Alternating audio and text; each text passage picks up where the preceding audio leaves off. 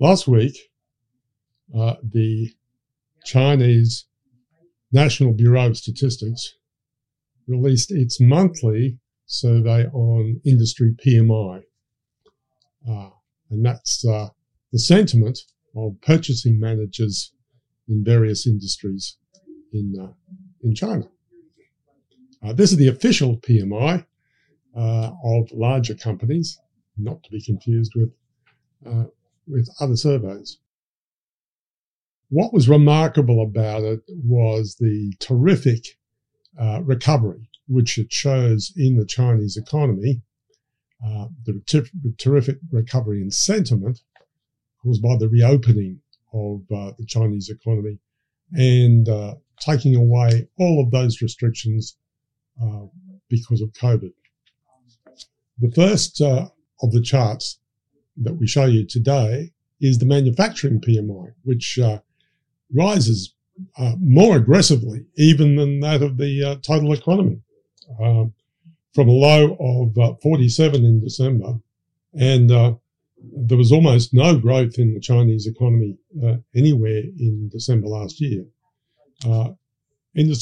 Sentiment rose to 50 in January, but 52.6 now. So it's higher now than any level of sentiment in manufacturing recorded in China last year. But it's not just the manufacturing sector where sentiment's improved in China. It's the non-manufacturing sector. Matter of fact, the non-manufacturing sector recovered aggressively last month. It's the non-manufacturing sector which has suffered through closure, even more than manufacturing and other areas. And non-manufacturing is really important because it shows all of those places in the services sector and all of those places of domestically generated demand that have to recover in the Chinese economy for recovery to be sustained. Then what we have is the construction PMI. And construction PMI is particularly important to Australia because what we export, our largest single export to China, is iron ore. Iron ore, of course, turns into steel, and steel is used for construction. So the acceleration of the construction sector would suggest an increase in demand for steel, increase in manufacturing steel domestically in China, and increase in demand for Australian iron ore.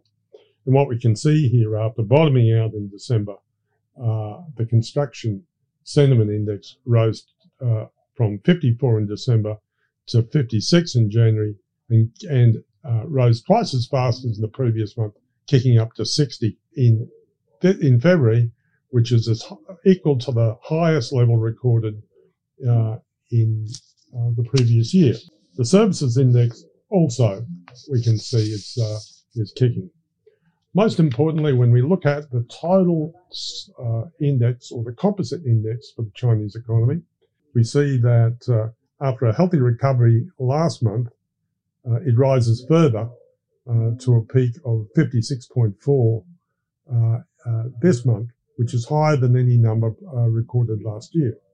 This survey fits very well the estimates provided by the International Monetary Fund, because after growth of below 3%, and 3% was the official growth number for China last year, but the IMF thinks that China actually achieved a lower number of about 2.7%.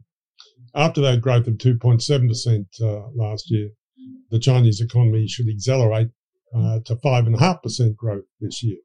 Now, that's not as rapid as the initial recovery back in 2020, but it's a very healthy and sustainable recovery, which suggests that there'll be quite a good demand for Australian resource and other exports to China this year, which is handy for Australia because we're in an international environment where the US is likely to fall into at least a shallow recession, certainly a major slowdown, and Europe is already slowing down.